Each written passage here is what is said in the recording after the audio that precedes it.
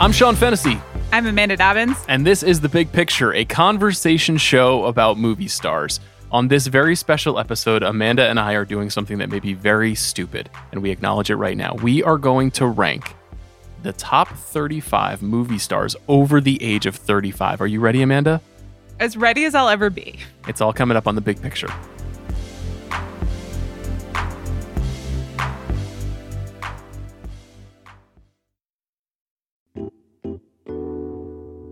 This episode is brought to you by Reese's Peanut Butter Cups. Okay, Sean, top 3 movie snacks of all time, go. All right, let me think. Popcorn? Obviously.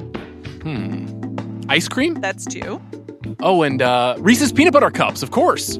Peanut butter and chocolate is a pretty perfect combination. Some may even say the ultimate movie snack. You can't argue with that. Find Reese's now at a store near you.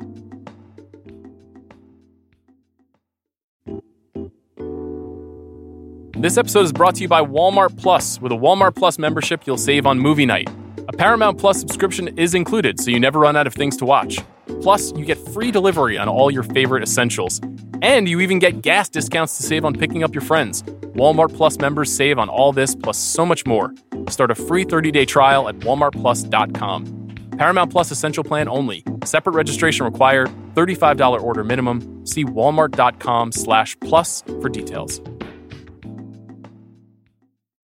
Okay, Amanda, this is part 1 of a 2-part conversation. So we're going to foreground that at the very beginning here and say, why are we doing this? About 11 months ago, we ranked the 35 best movie stars under 35. And that was a fun exercise because we got to look at certainly a shorter list than the one we got to look at here. We got to think about the future. We got to look at upcoming projects and how people's careers might evolve over time. We got to forecast in a way and say, I hope this happens for this person. And we got to project.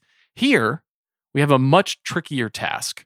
How are you feeling about what we're about to embark upon? Terrible. I have no respect for myself. I have no respect for us. I did the best that I could. This is a topic that I am passionate about, that I believe in. I love movie stars. I love to talk about movie stars. I love to rank things. I take pride in a well-constructed list. And the task that we have set ourselves it's very stupid. It's just like, what were we thinking? I was describing this task to my husband. I was explaining some of the qualifications. He immediately started yelling at me. I am sure that everyone else who listens to this podcast, parts 1 and 2, will also yell at us. Just know that we are also yelling at ourselves. So when we talked about this 11 months ago, we addressed some of the big questions about being a movie star, which is, what does that even mean? Does that mean anything? You could make the case that they're as meaningless as they've ever been to the state of Hollywood and the state of movie going. Nevertheless, there are still a lot of big names. And when we put together the long list for this episode, it's pretty staggering. It's well over 150 people that I think you could credibly claim movie star status. Do you think that a human movie star in 2021 can open a movie on their own, with their own power? What does open a movie even mean anymore, Sean? Good question. It's like, does someone's face in a little thumbnail mean that people will click on it? Like, yes. And we actually have a fairly recent example of that, which is The Little Things and Denzel Washington. And a lot of people did watch that movie, which I think we all agreed was not very good, but it was some Denzel Washington in your life at home. And I enjoyed that aspect of it. I think you enjoyed having Denzel back, and many other people did watch it on HBO Max. So I guess that does count as opening a movie. Now, I don't want to spoil any list, but Denzel Washington is probably one of, 2 people who still has that power. Maybe 5, maybe 10. We'll get to it. But yes, if you are Denzel Washington, you can still open a movie in 2021. Do you think we need gradations on this list to say that this is aspirational movie star and this is true blue, historical, John Wayne, Jimmy Stewart, Marilyn Monroe style movie star? Oh my God, you just brought Marilyn Monroe and Jimmy Stewart into this, and now I'm just very stressed out. Yes. What have we done? This is a good point. There are different types of movie stars. Gosh, movie star means so many things. I'm sorry for, the semantics and philosophical lecture everyone's about to get. But there is movie star in the, the presence, the charisma sense, a movie star in the heart, as I was saying about someone who did not make this list before we started recording, right? But also just kind of that person, when you see them on screen, you're just like, wow, they've got the thing.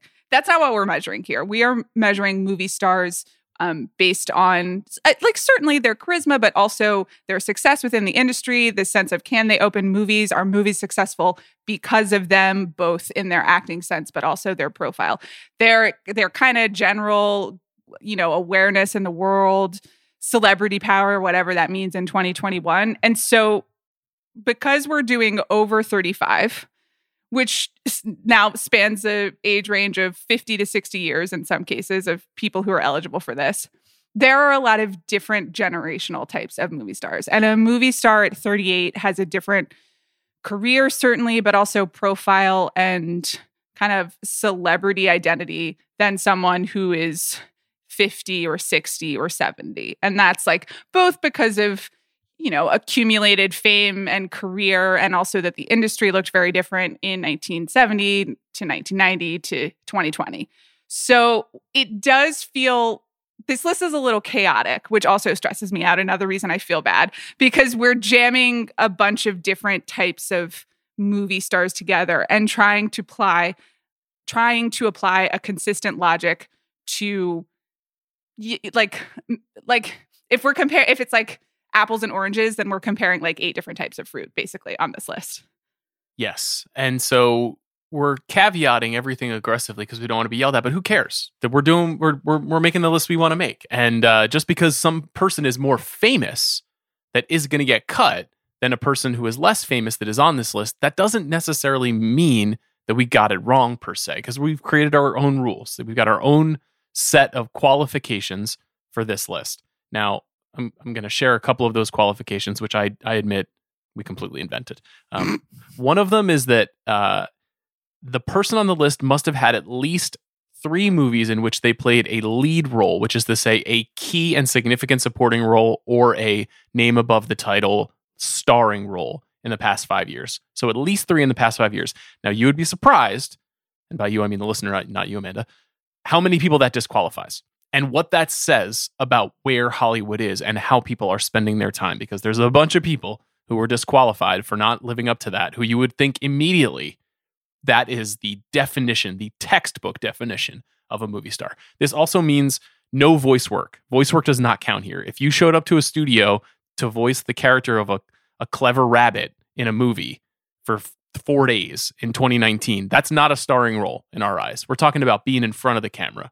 I assume you're on board with that part of this. Yes, I think congratulations to those people for making some money and perhaps having a fulfilling creative experience. But that's not what we're measuring here. The people on this list must be born before February 16th, 1984. 1984, very, very important year for you. I know. As well. Once again, I just missed the list. Yeah, I wonder if we did 35 over and under 35 specifically because of your birth year, or did it just seem like a sexy title? What was the thinking there? Is 35 the kind of the peak of the movie star? Are they entering full bloom? I think that we were just sort of lightly mocking like various 35 under 35 media packages over the years and didn't really think about what we were, 35 under 35 is like a pretty common one, whether for industry lists and whatnot, because 30 and sometimes there's 30 under 30, but 35 under 35 is kind of the highest it seems to go. Have you ever made a 30 under 30 list of any kind? No. That's 30 under 30 movie podcasters who may or may not try to dunk on his or her co-host over a period of time. You'd be high on that list. I hope I can. Well, you have to be 36 under 36, but I'm striving every day. I'm working hard, and maybe this is the year that I make the list. But I think basically we just borrowed that convention without thinking too much about it, and then just created a huge mess for ourselves. And now we're just doubling down on the mess. Yeah. So that means based on that birth year, here are a handful of people who missed out, some of whom were recognized on our 35 under 35. These are 34-year-olds. That includes Robert Pattinson, who came in very high on our list. And, it was going to be Batman. So I feel good about that choice as I look back on that list. Michael B. Jordan, also, I feel very strongly about his pick. Richard Madden, I don't know. He certainly didn't make our 35 under 35, but now I look back and I'm like, I don't know. After Rocket Man and a couple of other things that he had done and all the Chris Ryan voice work about that weird show on Netflix. Was it Vicky? I'm not even going to try to do the Vicky. I mean, it's just like for a while there after Bodyguard, he was will he be the next James Bond? And, that happens to every British or British adjacent actor who does something of note. If it's him, then he'll definitely be on the next list. Speaking of British or British adjacent actors, Henry Golding was on our list. Mm-hmm. He also has been bandied about as a Bond. He does not qualify here. Armie Hammer does not qualify here. And the less said about Armie Hammer, the better in 2021. Emilia Clarke not on the list. Cynthia Erivo not on the list. I think that comprises the 34-year-olds we looked at. So how do we devise it? We had a very loose formula when we did 35 under 35. It was about 50% what you've done so far, which is box office, awards history, that celebrity power you were indicating, 25% of what's next. And I think in this case, what's relevant here, not just about what's next, is what's on your CV, but are you going to keep making movies? Because so many of the people that we think should have made this list don't want to make movies anymore. Without spoiling anything, I was like, holy shit, Reese Witherspoon hasn't made a movie in a long time. And it doesn't seem like she's going to be making one in a long time. And that's interesting. If we had done this 5 years ago, I think this would have been a radically different set of names. So 25% is what's next. And then 25% is sort of what could be and where you think someone is going. And in some cases, I think we're going to get even more aspirational, where we're going to say, we love what we're seeing from this person right now. And if either they play their cards right and or the industry works with them, they have a chance to do something that's, rarely been done in terms of rising to a certain level of notoriety. The thing that jumped out to me, and do we have any other kind of caveats, rules, notes about how we did this? No, I would just say that even as we're forecasting, we are forecasting from this particular moment. And there is a sense of this is the list right now. So, and that's also because it's the age that people are right now. But you have to remember that all things are fluid and it's a snapshot in time. And then the other thing I would say, just to keep in mind, and we kind of alluded to it, is that there is a difference between a great actor and a movie star. And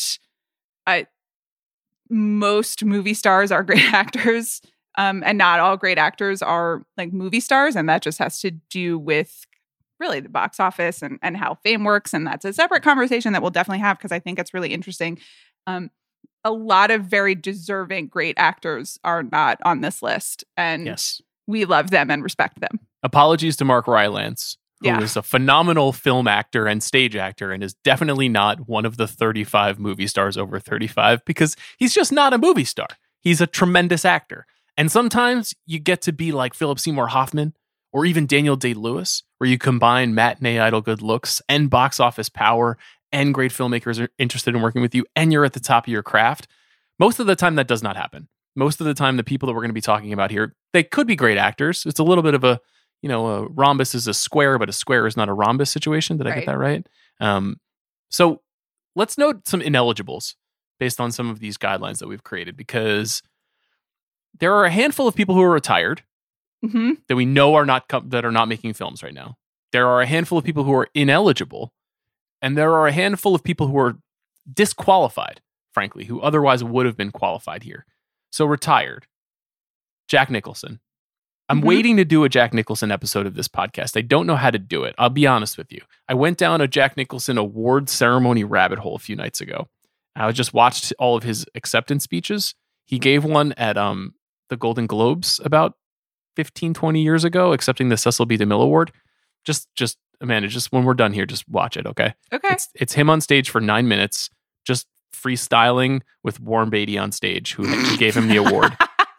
And he, like, everything he says is basically an in-joke to Warren Beatty about what a bunch of assholes they were in the 70s. It's phenomenal. It's great stuff. Jack hasn't been in a movie in a long, long time. Also has not been in a movie in a long, long time is which actress? Oh, yes. Cameron Diaz.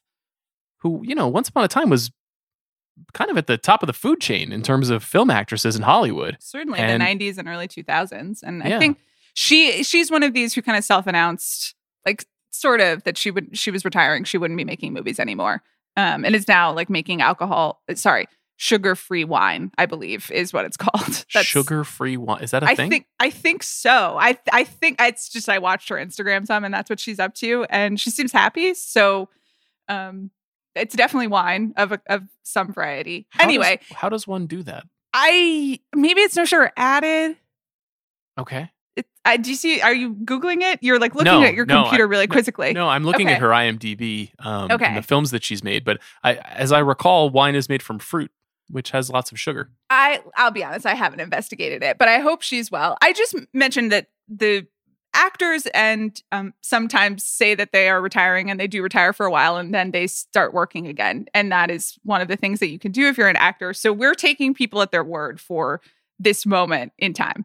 And if they decide to act again, then they can be considered for the list. Cameron Diaz has been good to her word. She has not appeared in a movie since 2014. Yeah. It's been 6.5 years since she appeared in a movie. She was in Annie and Sex Tape and The Other Woman all in 2014 and then called it quits. Fascinating.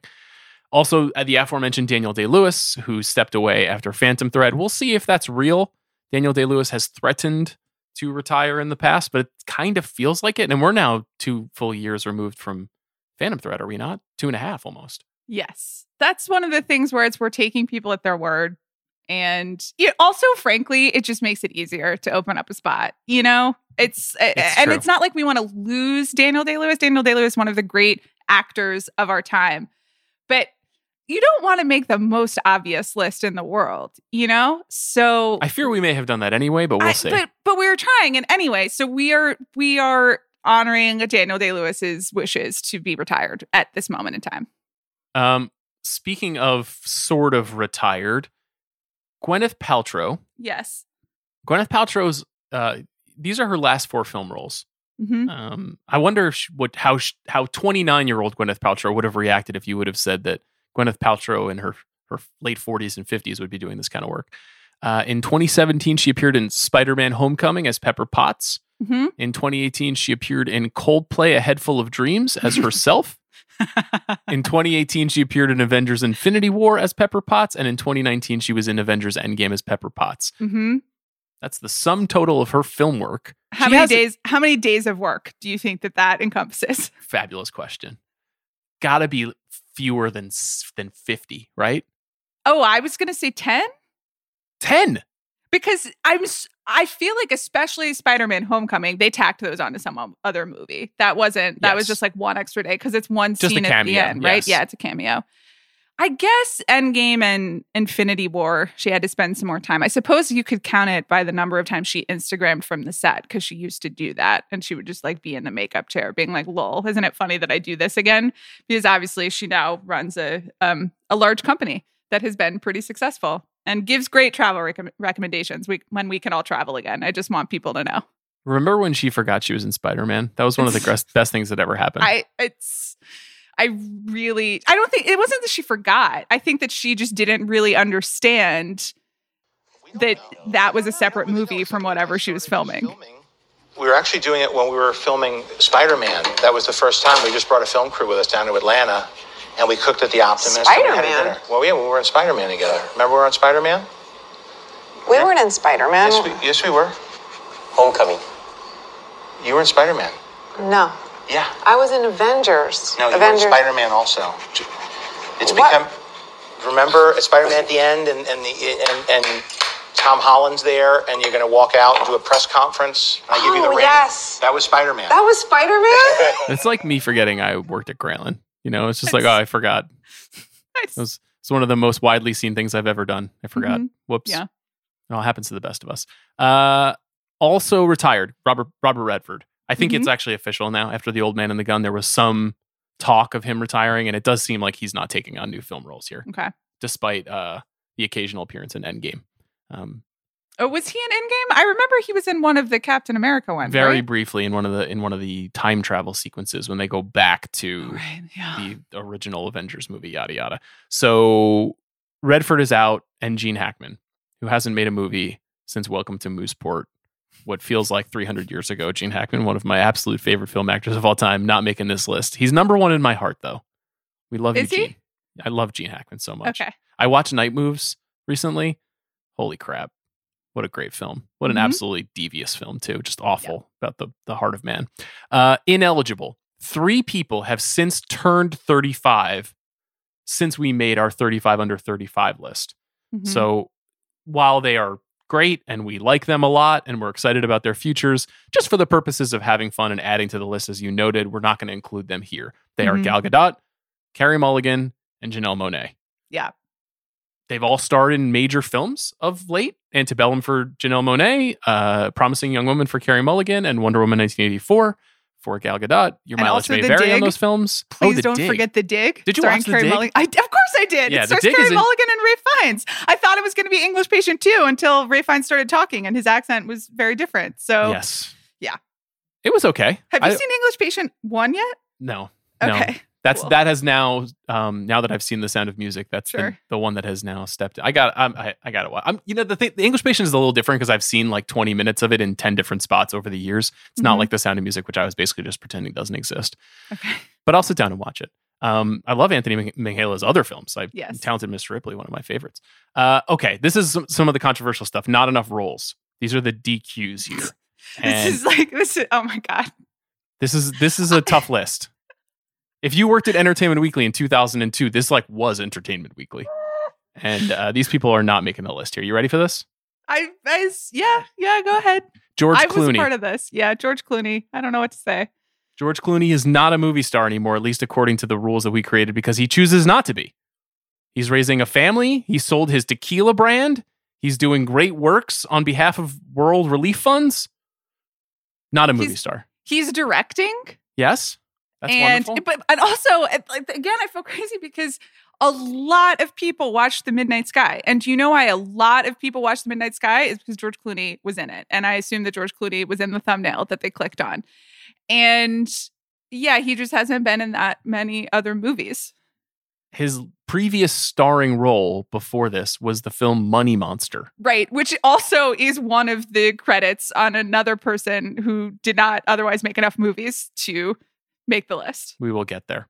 Next on the list is Christian Bale. This is debatable, I think, and I want to be precise. I don't want to be imprecise about this, but Christian Bale doesn't work that much. He does have a role in the upcoming Thor movie coming up. Did you know that? No. But I just assume literally every person on this list is in the upcoming Thor movie. Do you know how I compiled a lot of the credits for this outline that we did? Do you know how many times I wrote Thor? A lot of times. I guess technically this is unfair because Bale was in Hostiles in 2017, but that movie was basically held. It is more or less like an early 2016 movie in my mind. And then obviously Vice and Ford versus Ferrari. So he technically does have 3 roles in that time, but the only other movies that he even has on his plate at the moment are the Thor movie, which is not coming out until 2022. And we think, I don't even know if Black Widow is coming out in 2 months, so who the hell knows? And then an untitled David O. Russell film, which who knows when that's coming. He's not pursuant of the same kind of movie stardom. In fact, he is to me a kind of glorified Daniel Day-Lewis style, like character actor in the movie star's body. That being said, he was Batman. He was Batman, but his most recent Batman film is now 9 years old. So also the name of his character in Thor Love and Thunder is incredible. His character is named Gore the God Butcher. Okay. So I have a question about that for you. Yeah. Do you think that means he is a butcherer of gods, or that he is such a profound butcher that he has achieved God status? I think that he's a butcherer of gods. I Wow. don't know that like Thor, Love and what's it called? Thunder? Yes, Love and Thunder.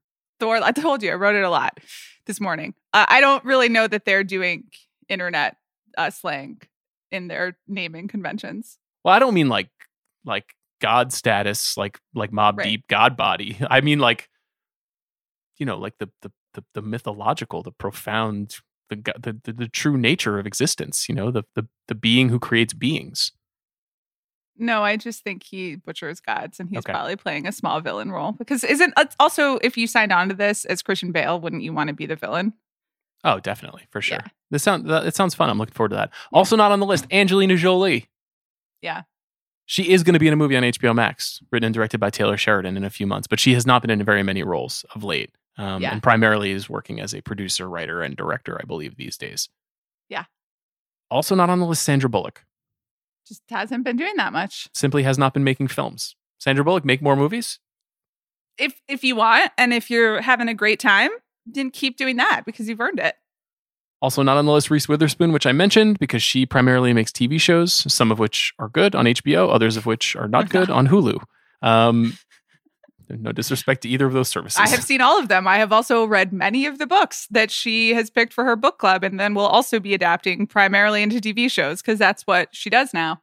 She's doing Legally Blonde 3 is happening. Is it? Maybe. Is it? I don't know. I see it listed everywhere, but I have no idea. I look forward to watching it if it does happen. Was it filmed? Are there set photos? What is No. the storyline? No, I don't think it's been. I think it's still like they're writing the script. Okay. Are you writing the script for Legally Blonde 3? No, but if anybody needs a consultation, I'm available. That's true. A daughter of lawyers. Yes. And And last, Reese Witherspoon spiritually. that's true. And last but not least, Julia Roberts. I think Julia Roberts is the name that is most closely associated with American movie star, give or take a Tom Cruise, in the last 25 years. Mm-hmm. And Julia Roberts don't make movies no more. Nope. Should she make more? In a way, while I feel like Sandra Bullock should make more movies, I'm kind of proud of Julia Roberts for stepping away. Well, she and Sandra Bullock made a couple of not great choices in the mid 2010s, Yes. like including, what is it, Money Heist? Is that what it's called? The George Clooney? No, Money Monster. Money Monster? I don't know. Money Heist, I believe, is a Netflix series, an international series about bank robberies. I somehow still have never seen Money Monster, even though we talk about it every 3 weeks on this podcast. But there were just kind of a few missteps, and then she made Homecoming, which she seemed to enjoy, and kind of is going the TV way. And also just so many of the female movie stars now just do TV. She was also her list of movies that she's made in the last decade is bizarre. Just very briefly, Ben is Back. Remember Ben is Back? She was good in Ben is Back. Yeah, Ben is Back was okay. It was okay, but their chemistry was, I thought, Lucas Hedges and Julia Roberts. Yeah, Lucas Hedges and Julia Roberts, which in a lot of ways is what the film is about, was really affecting and upsetting, and she was very good in it. So respect Julia Roberts for that. You know, she was also in the movie Wonder, the Stephen Chbosky movie, which was about a boy with Treacher-Collins syndrome trying to fit in. And that movie was a huge hit. It was a really big hit. Now, it was a heartwarming family drama, the likes of which we don't usually cover on this show. And we weren't even doing this show when that movie came out. But it's a little overlooked. But before that, it's Money Monster and Mother's Day and Secret in Their Eyes and August Osage County. And she was in a lull. She had a dip. Mirror, Mirror. Remember that? Larry Crown. Oh, Love, Wedding, Marriage. Eat, Pray, Love. I mean, it's also an interesting thing where a lot of the female movie stars in the 90s were, and specifically the white female movie stars, were just rom-com stars. And the romantic comedy took a dip. And they also aged out of Hollywood's idea of who can be a romantic comedy star. And so the kind of next stage roles for that kind of stardom didn't really exist. But there's a lot to do on TV. It's almost like the system does not respect women. Mm. Okay. Those are the biggest DQs that I could think of. We're not going to talk about our toughest cuts yet. We're going to hold off on that completely because there's two strata of toughest cuts. Are we really leaving this person off? Like, are we really going to make a list like this and not include this person? We'll go through all of that in the next episode. There's a second category, which is the sort of emeritus icon status, where there's a person who is still active, but belongs to an elite class of historical movie star, but that isn't really at the height of their powers. And despite the fact that they are continuing to earn money, which they're more than entitled to, they're not really doing either their best work or, for the most part, the work that they're going to be remembered for. So we didn't include some of those people, but we'll go through all of those people in the next episode as well. We did have a couple of international picks on the 35 under 35. I thought that would be useful here to just shout out a couple of people because, for the most part, these are all American-born or English-born actors who primarily act speaking English. So we could do a whole other episode about all the great actors in Europe, a whole episode about all the great actors in Asia. We're not doing that. For the most part, we're focusing primarily on English speakers. Who's your international pick? Javier Bardem, which I can't even believe that. I mean, because he works in so many Hollywood films, and I don't know. I just still am mad he didn't win an Oscar for Skyfall. And so I will keep nominating him for every single award that I can give him. Does it feel like he's taken a step back in the last few years? I felt like he was making a bid at just genuine American movie stardom. And now it does feel like he has, returned to making films in Spain. And, he made a film with Asghar Farhadi, and it does seem like he is reducing in some respects. Yeah, I mean, I guess he hasn't really signed up for like a giant franchise. He obviously did a James Bond villain role and then has done smaller movies, some of which we really liked. But that's like one thing that we're going to have to contend with on this list is that pretty much everybody has a recent franchise credit to their name. It's just how it works. And so if you don't want to do that, then I have to give you the international award on a technicality. My international pick is Zhao Tao, who is the a longtime Chinese actress and the wife of Jia Shanke, the incredible Chinese filmmaker. Her performance in Ash's Purest White from that year is like among the best movie performances I've ever seen in my life. And she pretty much exclusively makes movies with her husband at this point. But those last 3 movies are A Touch of Sin, Mountains Made Apart, and Ash's Purest White. His movies are fantastic. They are having the kind of director-actress relationship that is actually very rare in Hollywood, that you don't see that much these days. That feels more a memory of the star system back in the 50s, 60s, and 70s. She's phenomenal. This episode is brought to you by Mint Mobile. Spring is such a refreshing time of year. Flowers are blooming and you're getting your house in order. But now is also a good time to take a second look at your wireless plan because you might be overpaying. Right now, Mint Mobile has unlimited talk, text, and data plans for $15 a month when you buy a 3-month plan. To get this new customer offer, go to mintmobile.com/bigpick. That's mintmobile.com/bigpick. $45 upfront payment required, equivalent to $15 a month. For first 3-month plan only. Speed slower above 40 gigabytes on unlimited plan. Additional taxes, fees, and restrictions apply. See Mint Mobile for details.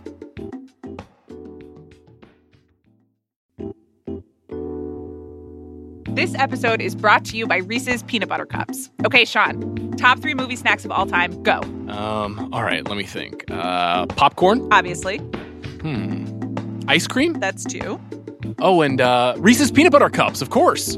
Peanut butter and chocolate is a pretty perfect combination. Some may even say the ultimate movie snack. You can't argue with that. Find Reese's now at a store near you.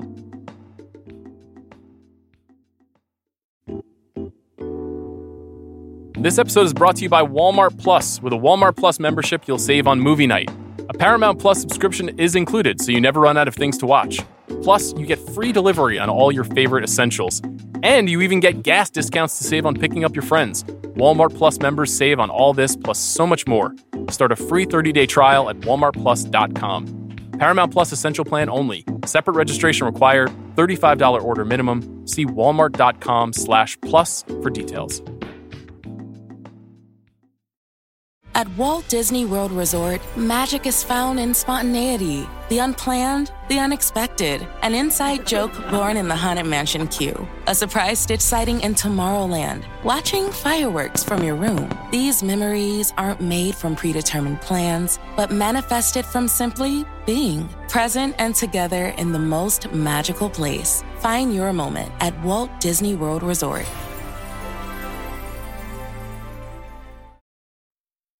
Okay, the list. This was hard. There's not a lot of women that are having success in mainstream movies. And some of that, I think, is due to the franchise thing that you just identified. Mm-hmm. Some of that is due to, obviously, just the nature of Hollywood and who can be kind of successful.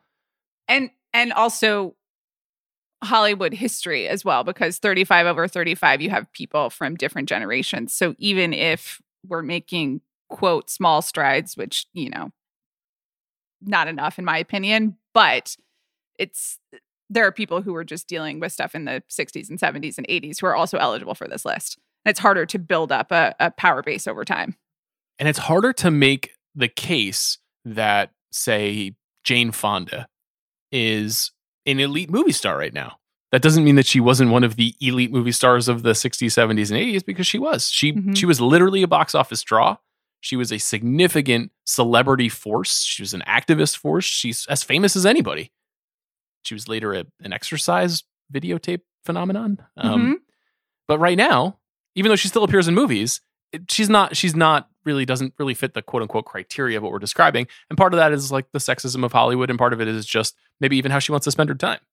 I mean, she also did a major TV series for Netflix, and that's how she spent some of her time. Exactly, which is true of obviously a bunch of the other men and women that we just identified. So Yes. let's start the list. Who's number 35? A man named Chris Evans, one of the Chris's, just squeaking in at 35. Not the top Chris. Not the top Chris, but not the lowest rank Chris also, without spoiling things. How many Chris's of the 4 Chris's did we include?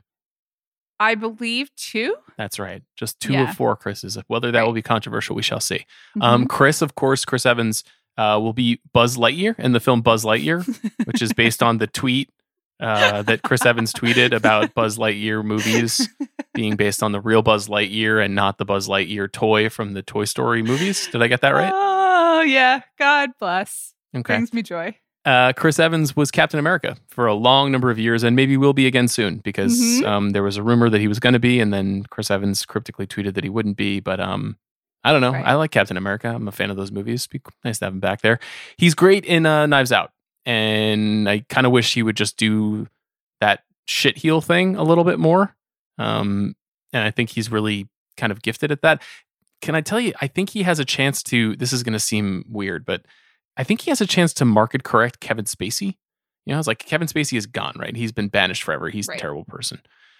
But there is a kind of like sardonic, quick-witted, kind of like asshole, but occasionally very warm type of character that Kevin Spacey portrayed and became best known for. I Mhm. think this is actually Evans's lane. I don't think Evans's lane is to be the next Tom Hanks. I don't think it's to be the next Arnold Schwarzenegger. I think that there's something in the fast talking character parts that could work for him. You don't seem to agree with this. I do accept, and I say this respectfully and objectively, like Chris Evans is extremely handsome and it just like a very conventional, let's make a running joke about Captain America's ass sort of way. And so, there are a lot of handsome guys who have kind of made their way to character actors through the years, notably like you could say Brad Pitt, but I think Brad Pitt has a very different energy and has managed that tension a bit more. I don't think that Chris Evans can ever just be in this side of the frame. That's not his looks and not his energy either. That said, I am one of the only people in America who has seen every episode of Defending Jacob, the TV series that he developed for himself on Apple, in order to be kind of, he's like a conflicted dad and a former, I believe, DA. He's like a lawyer, whatever. And that didn't work either. So I'd like it when he leans into his, mean or asshole-ish side a bit more. But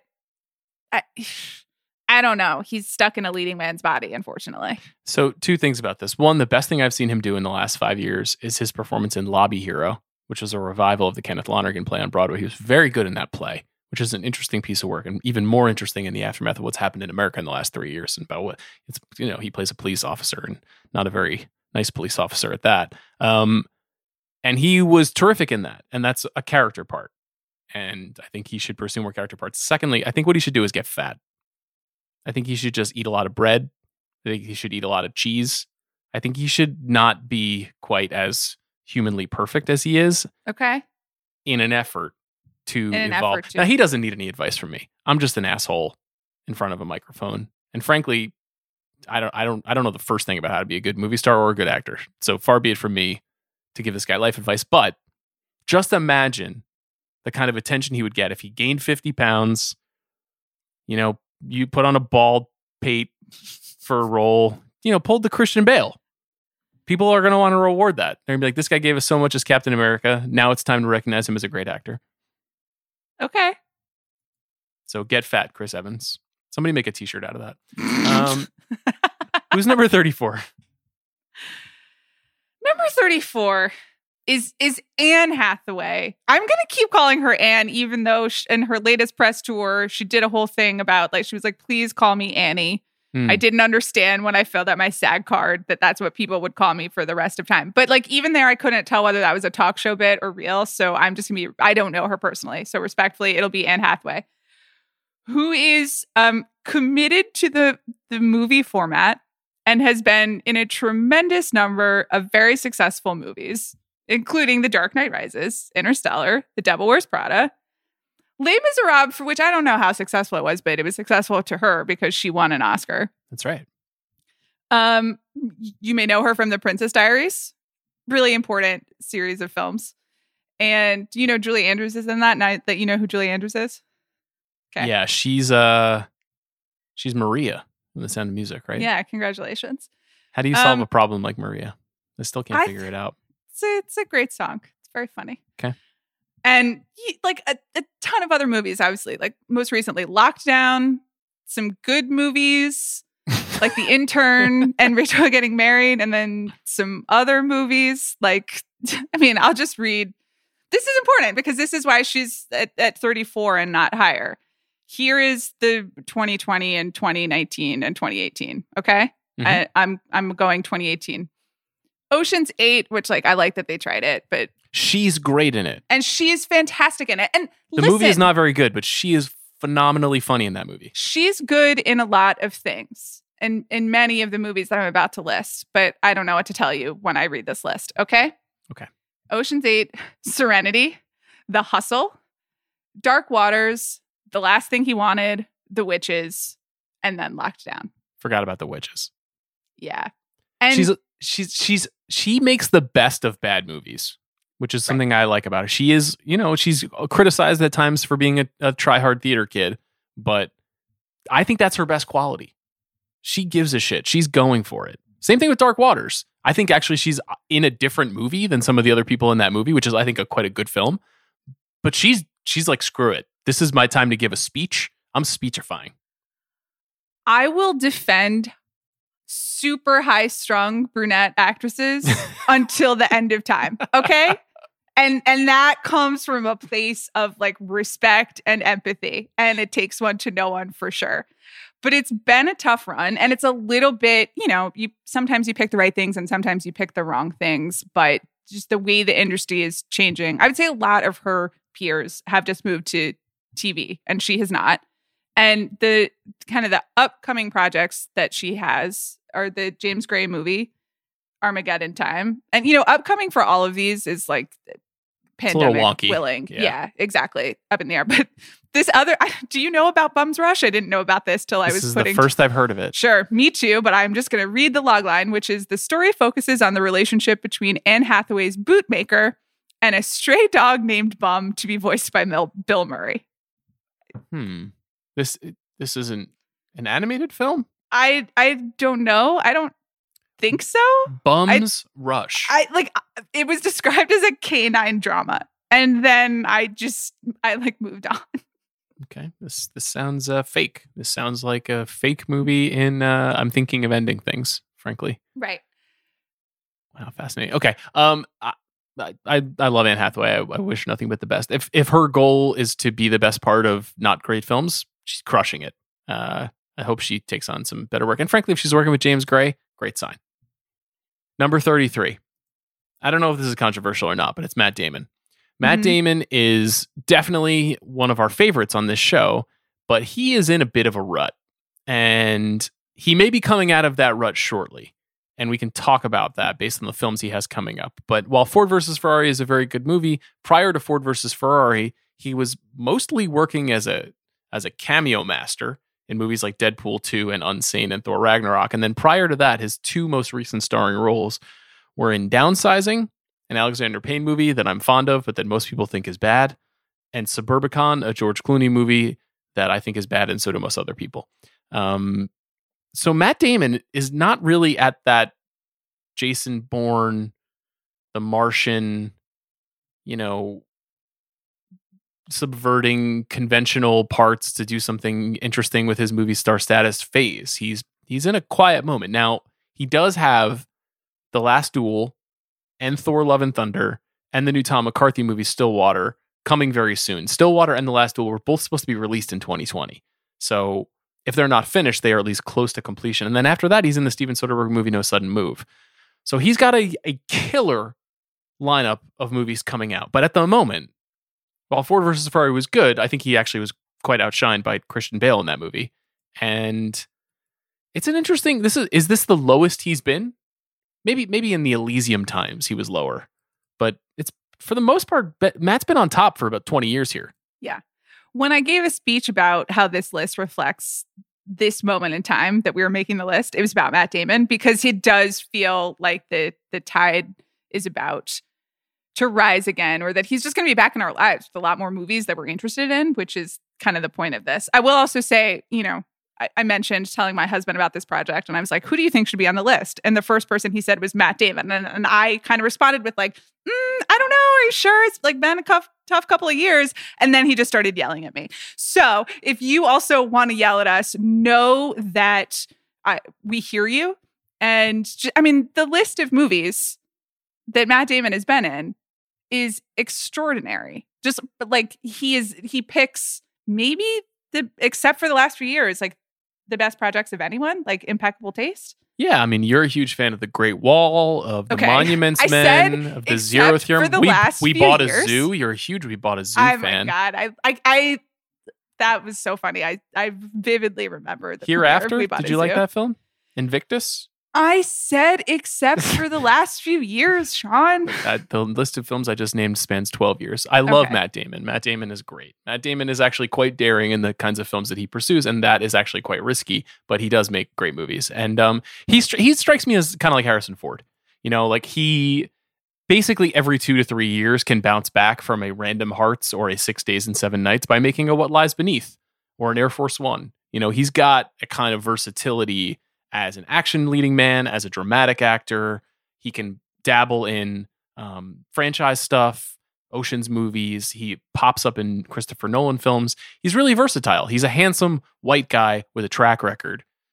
You're usually in a good spot if you have that going for you in Hollywood. Also, just in terms of fame management and being a household name, but, never really being too personal, frankly, in public. And he has managed to avoid kind of a lot of the paparazzi shenanigans that also follow other people of his generation, specifically his very good friend, Ben Affleck. But, he figured out how to be just public and likable and enough without kind of getting into the real up and down roller coaster that some of that tabloid fame can involve. And people do love him. It's Matt Damon. We feel bad that it's 33. Matt Damon is dope. He'll be back. He'll be in the top 10 in the next 3 years, I guarantee you. Number 32, Mahershala Ali. Is Mahershala Ali as great a movie star as Matt Damon? Probably not. Is he on track to replicate the kind of career that someone like Matt Damon had? Yes. He has 2 Oscars in 3 years. He is consistently one of the most likable presences in movies that we have right now, and he's about to be Blade. So in a Marvel movie that is probably going to be a massive fucking hit. Love Mahershala. I don't even know what to say. He's like just a person you're consistently happy to see, and also similarly raises mediocre shit like Green Book. Yes. He does have some TV credits. Most notably True Detective, which he kind of did as a detour before going back to movies, but he still seems committed enough to the movie form. And also, 2 Oscars in 3 years. And we really like him. Yeah, I think signing on for a Marvel project kind of indicates where he's going. And that's the kind of movie that basically supercharges somebody and puts them in the center of the frame.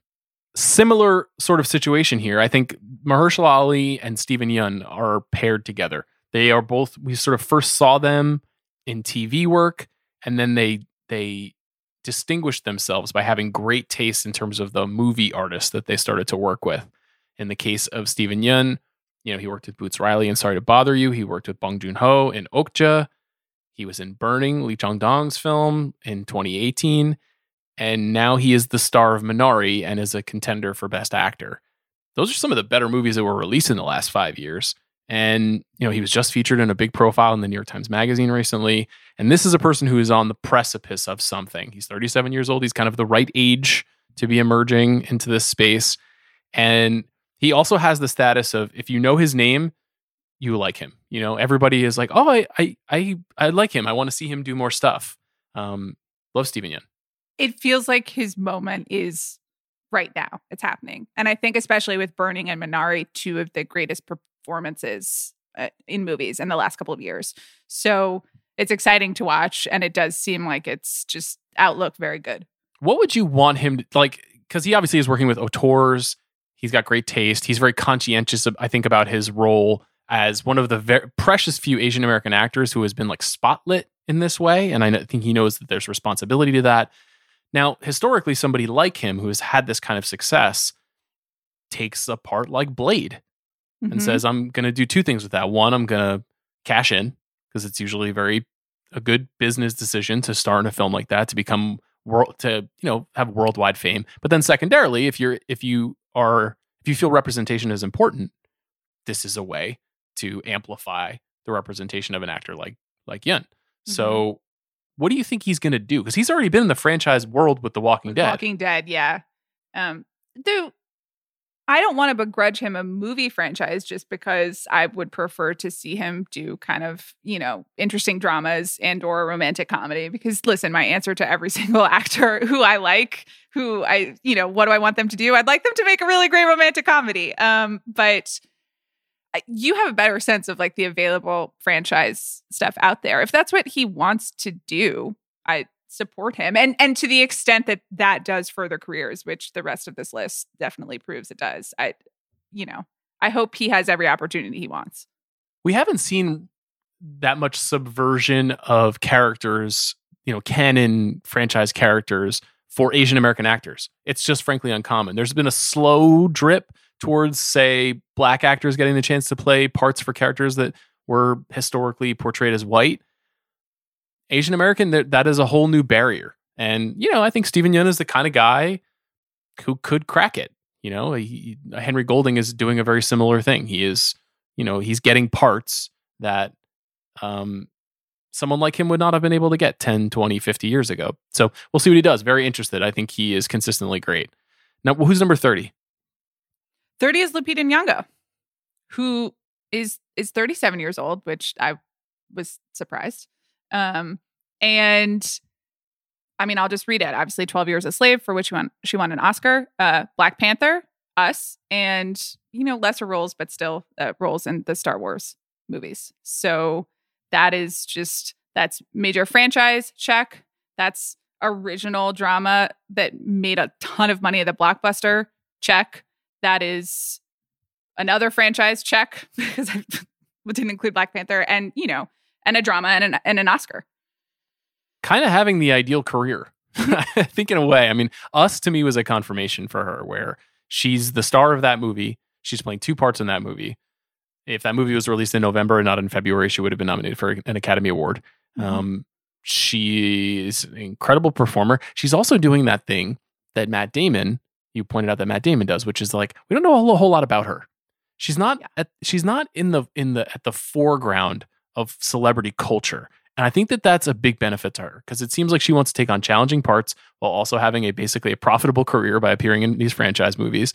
And, her next film is the 355, which is a Simon Kinberg all-female spy movie starring Jessica Chastain.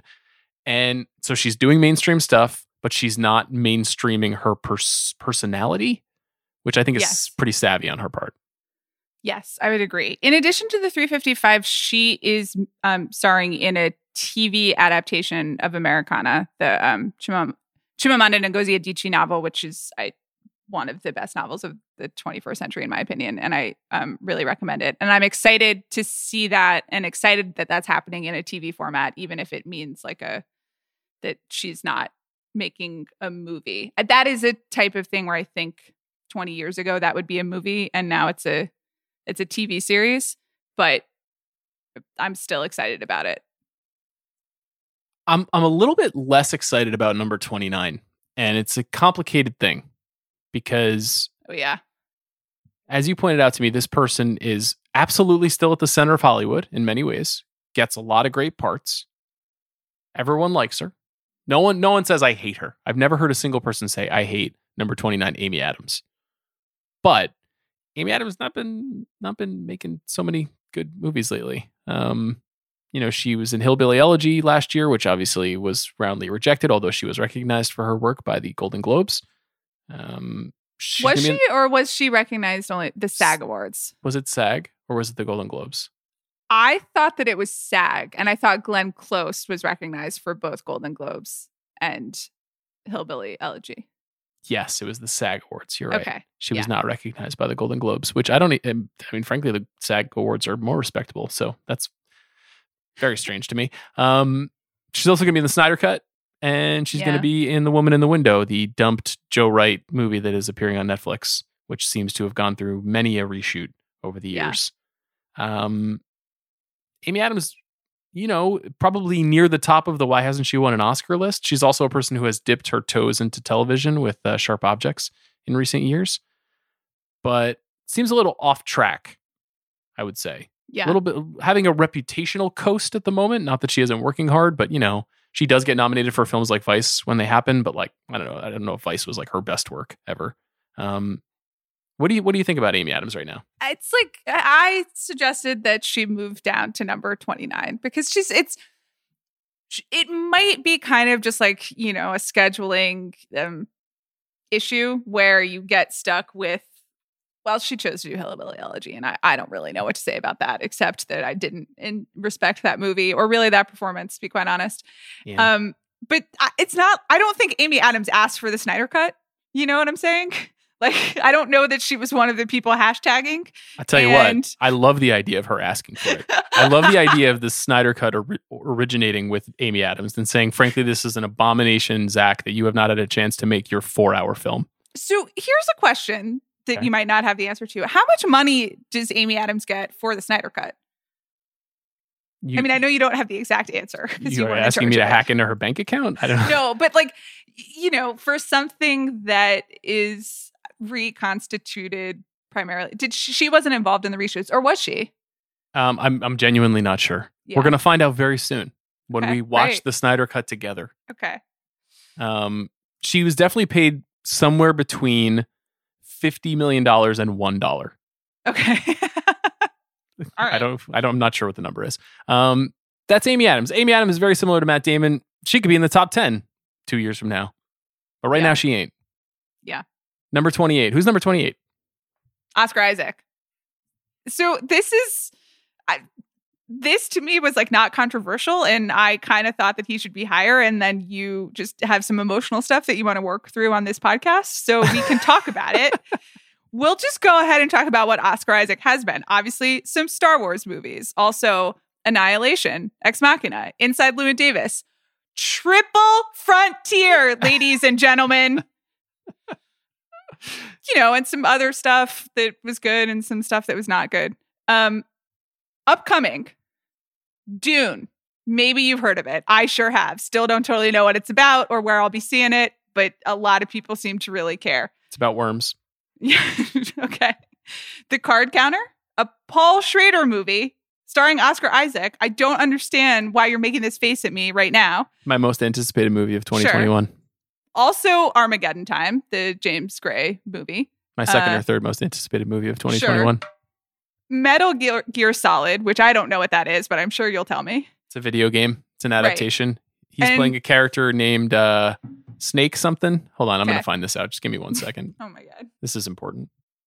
While you do this, I just want to say. Oh, Solid Snake is the name of his character. Mm-hmm. Do you want to know anything about Solid Snake? His real name is David. He's also known as Old Snake and briefly known as Iroquois Pliskin or simply Snake. He was a former spy and special operations soldier and mercenary.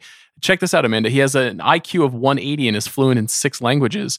And he is known as the man. 6 seems low if you're going to make a movie about him. His nickname is the man who makes the impossible possible. Sounds great. He's clearly fashioned after Snake Plissken, the Kurt Russell character from Escape from New York. Okay. Metal Gear Solid. There's one more upcoming project that I'm just going to cede the floor to you for. I just want to note that in addition to all this, sort of an early, like, quote, internet boyfriend, but someone who, has been in a lot of, like, worked with a lot of great directors and has been in a lot of films that we really respect, has also been in a lot of successful franchise films, also has kind of like his own version of celebrity that has kind of not invented, but he's become famous in the last 10 years. And it's like very hard to become famous for doing movies in 2021. So he rounds out the profile, in my opinion. Sean, go ahead. Well, I like how you put that. I like how you characterized him and the decision he made. I think he's very similar to Lupita Nyong'o, which is that he has a good sensibility for what are the serious and important works that he wants to do, and how can he support those projects and decisions by participating in franchise films. Now, one of the ways he's doing that is by appearing in the Moon Knight television series for Marvel for Disney. Now, I like Marvel. I like Oscar Isaac. Also appearing in Moon Knight, Ethan Hawke. You know how I feel about Ethan Hawke. I do. Moon Knight is basically, for lack of a better term, Marvel's Batman. He is the nighttime detective style figure who has like superpowers and a mythical backstory. Kind of a cool character, but definitely like a C-teamer in the history of Marvel. Like not a famous character by any stretch. Now, I don't begrudge anybody getting money. I don't begrudge anybody putting on a cape and cowl. Frankly, I like it when people do that.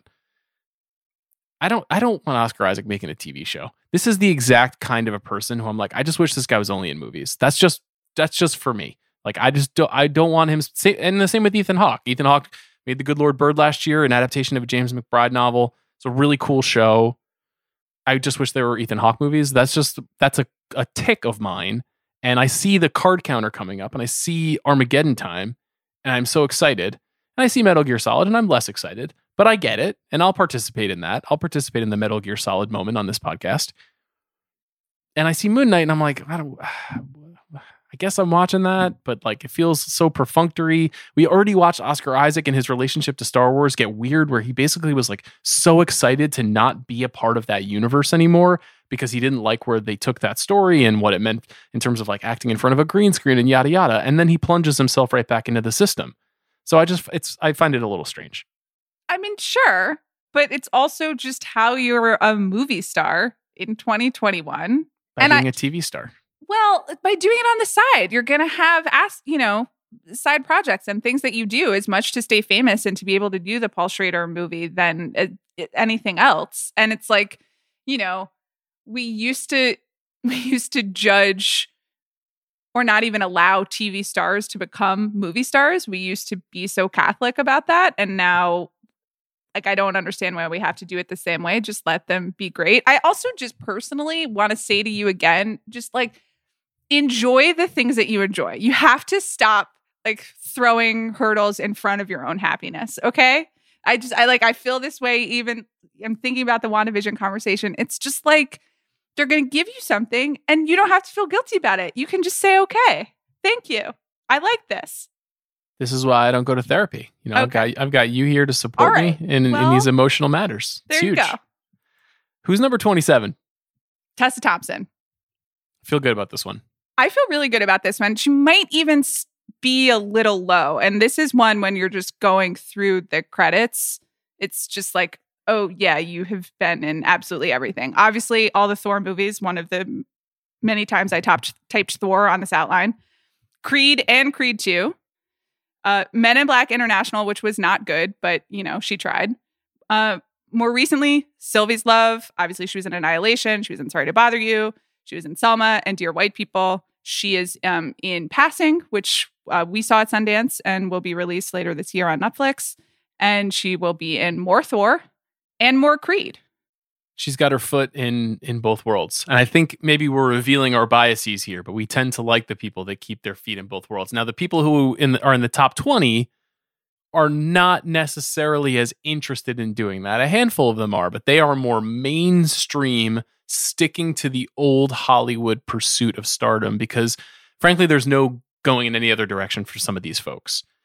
But for the top 50, the 35 through 20, I think we're rewarding people in some respects for their willingness to jump from indie to franchise and back again, and that fluidity that I think is now more common amongst actors in their 30s.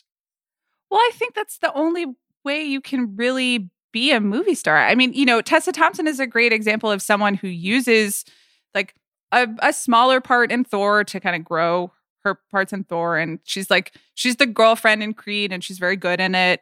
But then keeps growing all of her franchise commitments and then chooses to do Annihilation and Passing and Sorry to Bother You. And will keep doing the types of movies that we really like. I mean, it is like a one for them, one for me situation.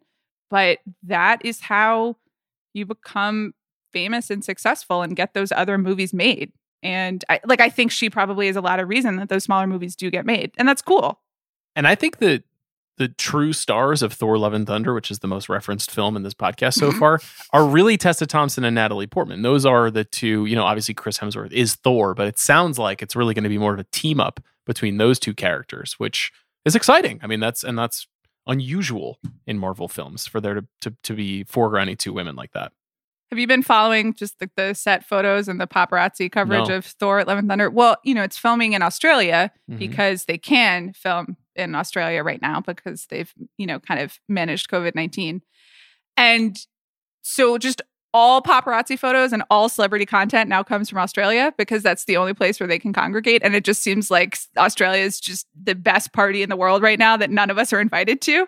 And I really do think that makes me more excited for this Thor movie that otherwise I'd be like, whatever. But they all seem to be having a fantastic time. Quick detour here, inspired by how much fun everyone's having in Australia. Here's what I'm doing tonight. I am ordering a pizza. Okay. Probably going to have about 20 to 30 minute conversation with my wife about what kind of pizza to get. Probably going to scroll around HBO Max and Netflix for about 40 minutes before making a decision we can agree on. And then we're going to pick something, and then Eileen's going to fall asleep 40 minutes into it, and then I'm going to turn on probably like a really violent movie from the 70s. Does that sound like a cool night? Definitely on par with what's happening in Australia.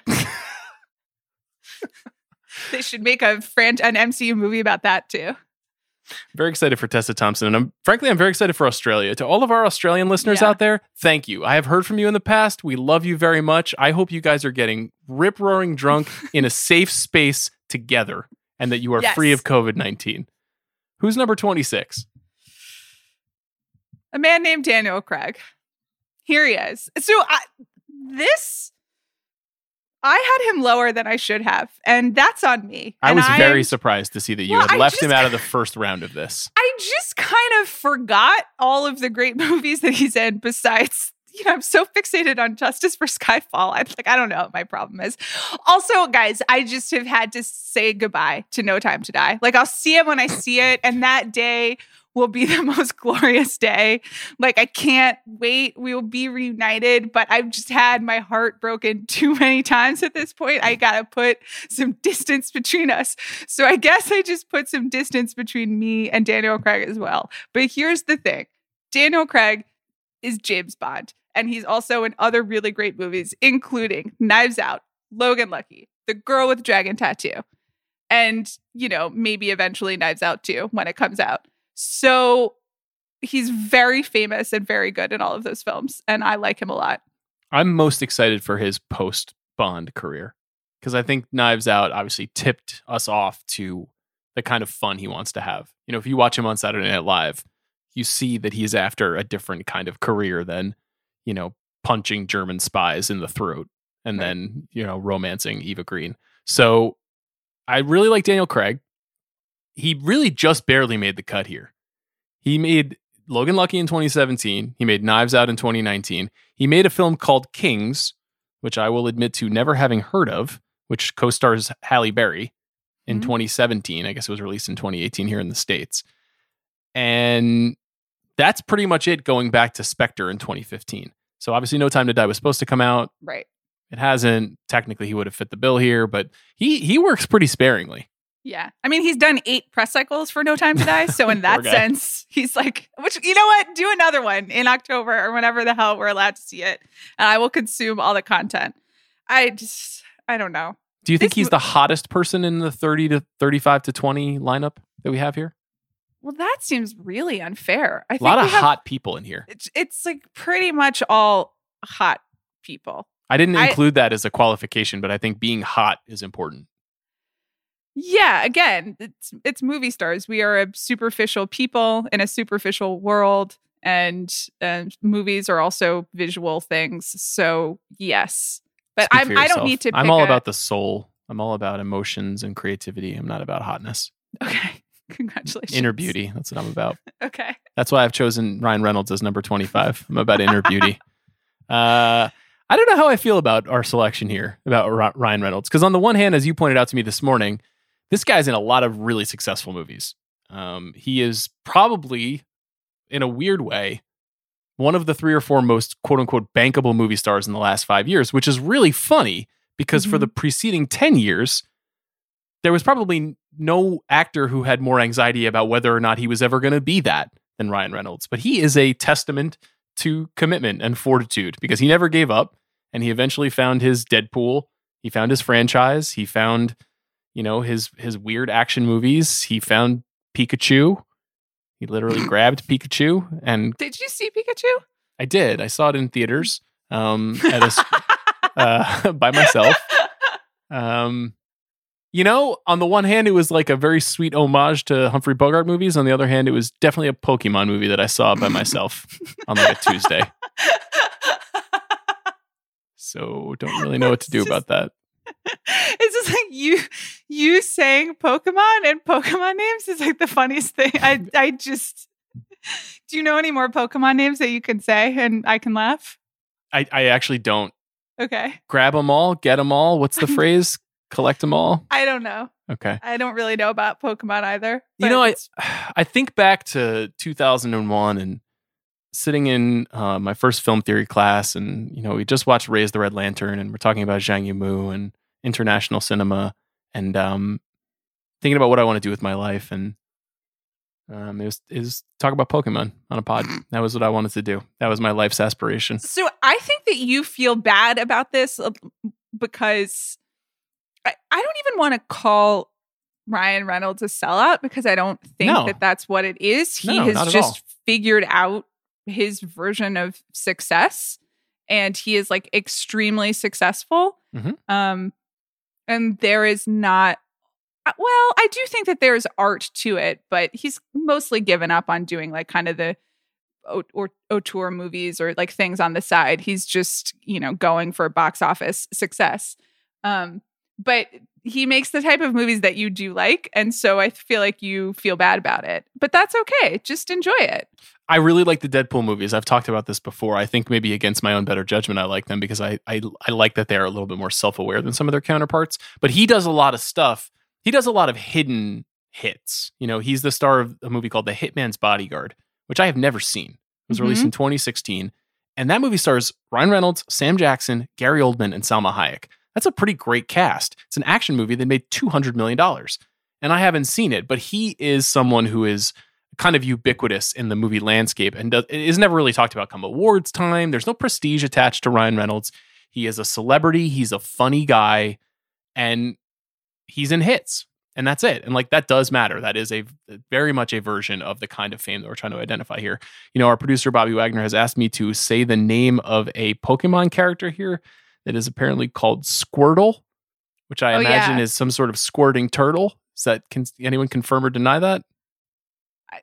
I think I saw a GIF of them once. Say it, do it. Bobby's just putting Pokemon names into the chat. No, I'm not saying any more names. Let's just change our podcast to this. I'm not a ventriloquist dummy for Pokemon names, okay? I refuse. Instead, I will talk about Deadpool movies as if they matter. Bobby, these can't be real. Charizard? Is that a real thing? So Pokemon characters are just like half of one name and half of another name put together? That'd be like Shamanda. Is that a Pokemon? I don't know. Okay, let's keep moving because this is getting out of hand. Number 24, another white dude, Chris Hemsworth. Yeah. You feel good about this? I was debating whether to put Ryan Reynolds above Hemsworth or below Hemsworth because Chris Hemsworth is also in just a lot of really successful movies at this point, but he's just like, he's floating the MCU wave in like a big way. And, props to him for doing that. He seems to be like the host of the never ending party in Australia for Thor. So that's cool. He's very famous.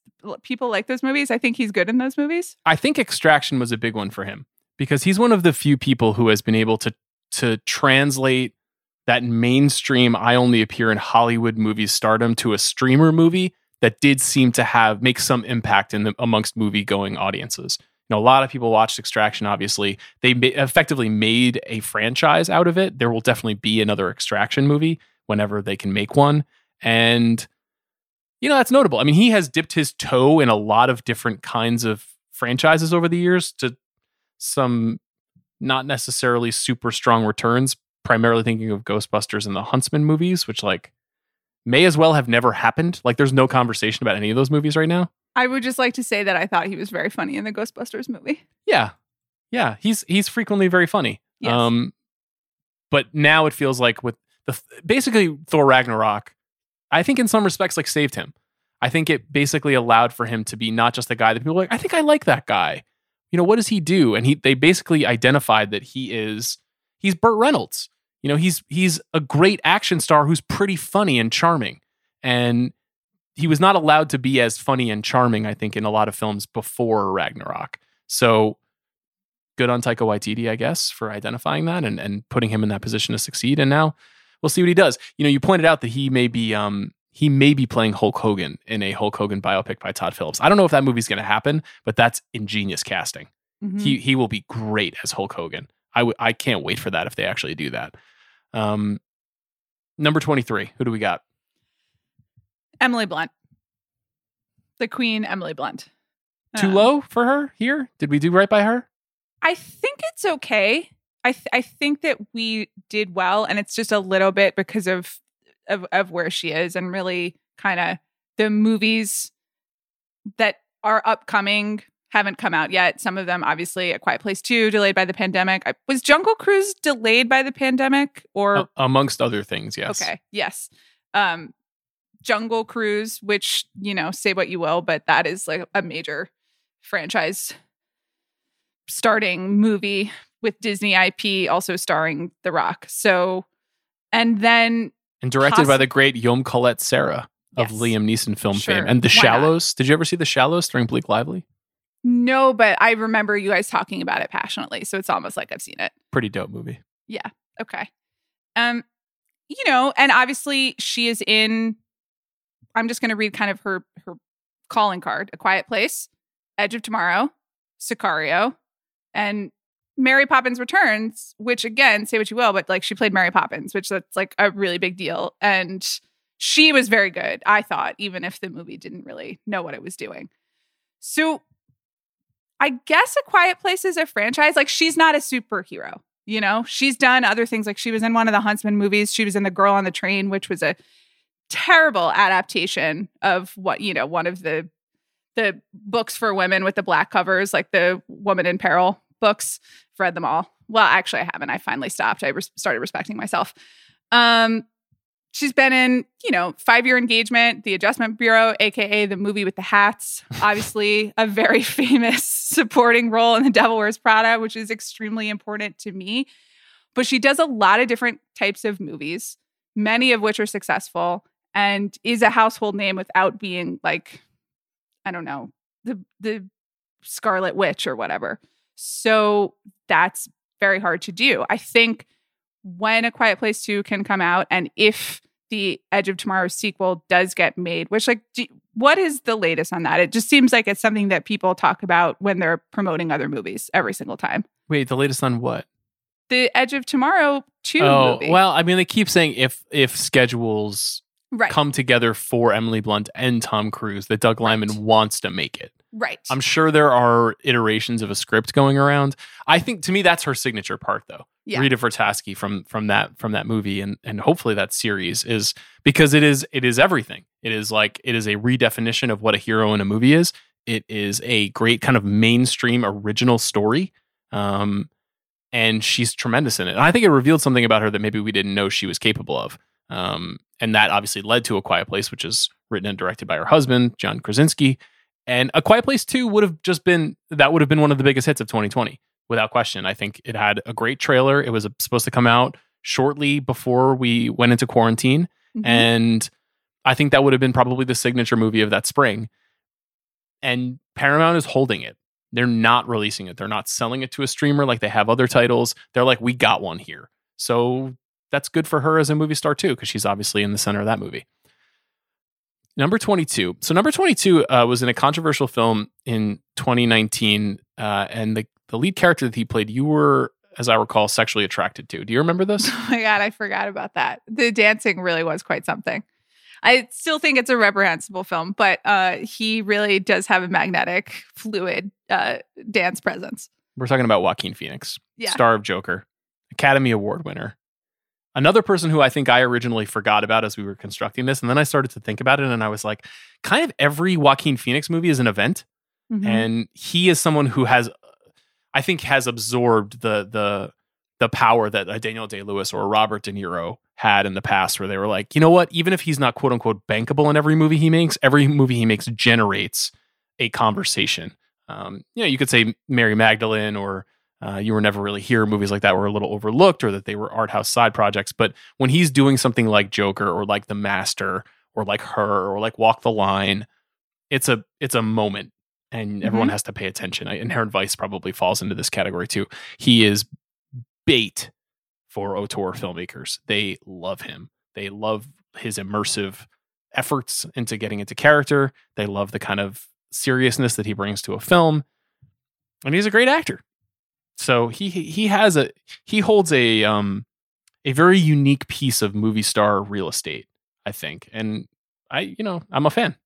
He also obviously has done like a literal movie but like plenty of performance art around being a celebrity and his discomfort with being a celebrity. But I do think he's done enough mainstream movies that he is a household name, while also being one of the people who is very publicly uncomfortable with fame, which is its own sort of like, it's a hallowed celebrity Hollywood track. So, and he's very good in all of his movies, even the bad one. Joker's really interesting. I assume you did not listen to the 3-hour Quentin Tarantino, Edgar Wright Empire podcast conversation. I haven't gotten to it. Quentin had some interesting thoughts about Joker. And he was, he was not, I wouldn't say overly laudatory about the film, but about a very specific decision that was made in the film that gets the audience rooting for the Joaquin Phoenix character, despite him being a very disturbed and very violent and very dangerous person. That I thought was a really good description of what is effective about that movie. Now, you may not like it, but I thought it was the clearest way I had heard yet of how that movie effectively manipulates the audience. And that is really I think what people responded to. That's what a lot of actors responded to when they were responding to Joaquin, was the way that he created a kind of sympathy and a rooting interest for a really dangerous and terrible person. Anyhow, Joaquin, number 22. Number 21. I think you also omitted this person when you first did your round of suggestions here, and I wanted to ask you about that. Yeah. Oh, I have to do it. Yes, it's Scarlett Johansson. Yes, Scarlett Johansson has just been in a lot of tremendously successful movies. I had just forgotten the extent. I know that she is the Black Widow, and she is the Black Widow, right? She is. Yeah, and I know that the Black Widow is coming out, and I know she was in the MCU movies, and that's cool. But I forgot about all of the movies we actually really like that she's in as well. And, obviously Lost in Translation is a big movie for me, but her, Marriage Story, Under the Skin, Lucy, and then some other movies. Jojo Rabbit, remember that? Yeah, she's very good in that film. Yeah, she is very good in that. She is. And especially in the scene where she is dancing, she's very good in it. I forgot that she was nominated for 2 Oscars that year. I just completely blocked that out because she was nominated for both Jojo Rabbit and Marriage Story, right? Scarlett Johansson is a huge star. Yeah. Huge. Probably overlooked how big she is, given how she is a part of the biggest franchise ever, and also is in Academy Award nominated films simultaneously. Right. Pretty amazing. Yes. I think I sort of blacked out the MCU, and then obviously, there have been some choices and some public discourse image issues that she has been a part of, including Ghost in the Shell and the infamous I Could Play a Tree interview. And, she has worked with Woody Allen a lot, and she was also in We Bought a Zoo. So just to bring back We Bought a Zoo. So it's been she encapsulates the full range of the Hollywood experience, I guess you could say. I agree. She's gone through the laundry cycle, where she has been deemed problematic for some of the things that she has done, but she has also certainly not suffered for it, largely because she's taken on parts in huge films or critically acclaimed films. I've always thought she was a very good actress. I think there is some debate about whether or not she is a good actress. My wife, who was a huge fan of the Woody Allen films pre the massive Woody Allen controversies, was always a little bit torn, I think, about her role in those films, because she was doing a kind of like Diane Keaton Monkey thing where it was like, I'm a geek, but I'm so beautiful and I'm so desirable, but also I have a lot of nervous energy. And I think that there was like whether or not she's cast correctly, I think is something that comes up with her a lot. And it does feel like in the last 5 years, that has been both like a hot talking point by appearing in films like Ghost in the Shell, where she has stoked that controversy, while simultaneously she's kind of unnerved it by being like perfectly cast, I think in Marriage Story, perfectly cast as Black Widow. She's actually quite right for those movies. So a lot of this is about the decisions that you make too. That's most of these people that we're talking through is like, what kind of agency do you have to pick the kind of parts that you want versus what kind of opportunities can you create for yourself? She's making some of the better decisions in Hollywood, despite also making some of the worst decisions in Hollywood. And so she's a real contrast of terms here. Yeah. I mean, I'm just scrolling back through and there's just no one without a superhero credit at this point. Absolutely not a single person on the list. Well, maybe Emily Blunt. Emily Blunt doesn't have a superhero credit. Or am I forgetting anything? Well, Rita Vertasky is a kind of superhero. Also, Mary Poppins is a superhero. Aw. Yes, she is. She's kind of a Scarlet Witch.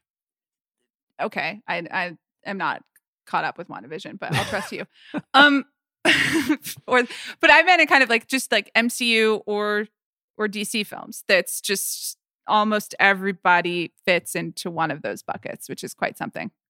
It looks like only 7 of the top 20 have DC, MCU, or Star Wars credits to their name, which is notable because I think our top 20 is a little bit more old-fashioned. You may be scratching your head and saying, they've named Steven Yeun and Emily Blunt, so that leaves a whole shitload of extremely famous people that are over the age of 35 that we haven't talked through. I think we need to maybe reevaluate our top 20. This is very complicated. You feel good about it? You feel good about revealing this to the world? I have some adjustments. I really only made adjustments on the first 15 today. And so I think that we can probably at least move some things around. I mean, there are some names that absolutely have to be here, but we are also trying to make an interesting and engaging 2-part podcast. I hope you've enjoyed part 1. Did you enjoy this, Amanda? Yeah. I guess I feel slightly better about our choices. I like all of these people a lot. And I guess people will only be really angry at us after they've heard part 1. So, right now we're just in the happy zone. This is a safe space right now to list movie star names and also to say the word Squirtle. Thank you to Bobby Wagner for that. And thank you to everybody for listening. Please tune in later this week. We will complete this countdown of the top 35 movie stars over the age of 35. See you then.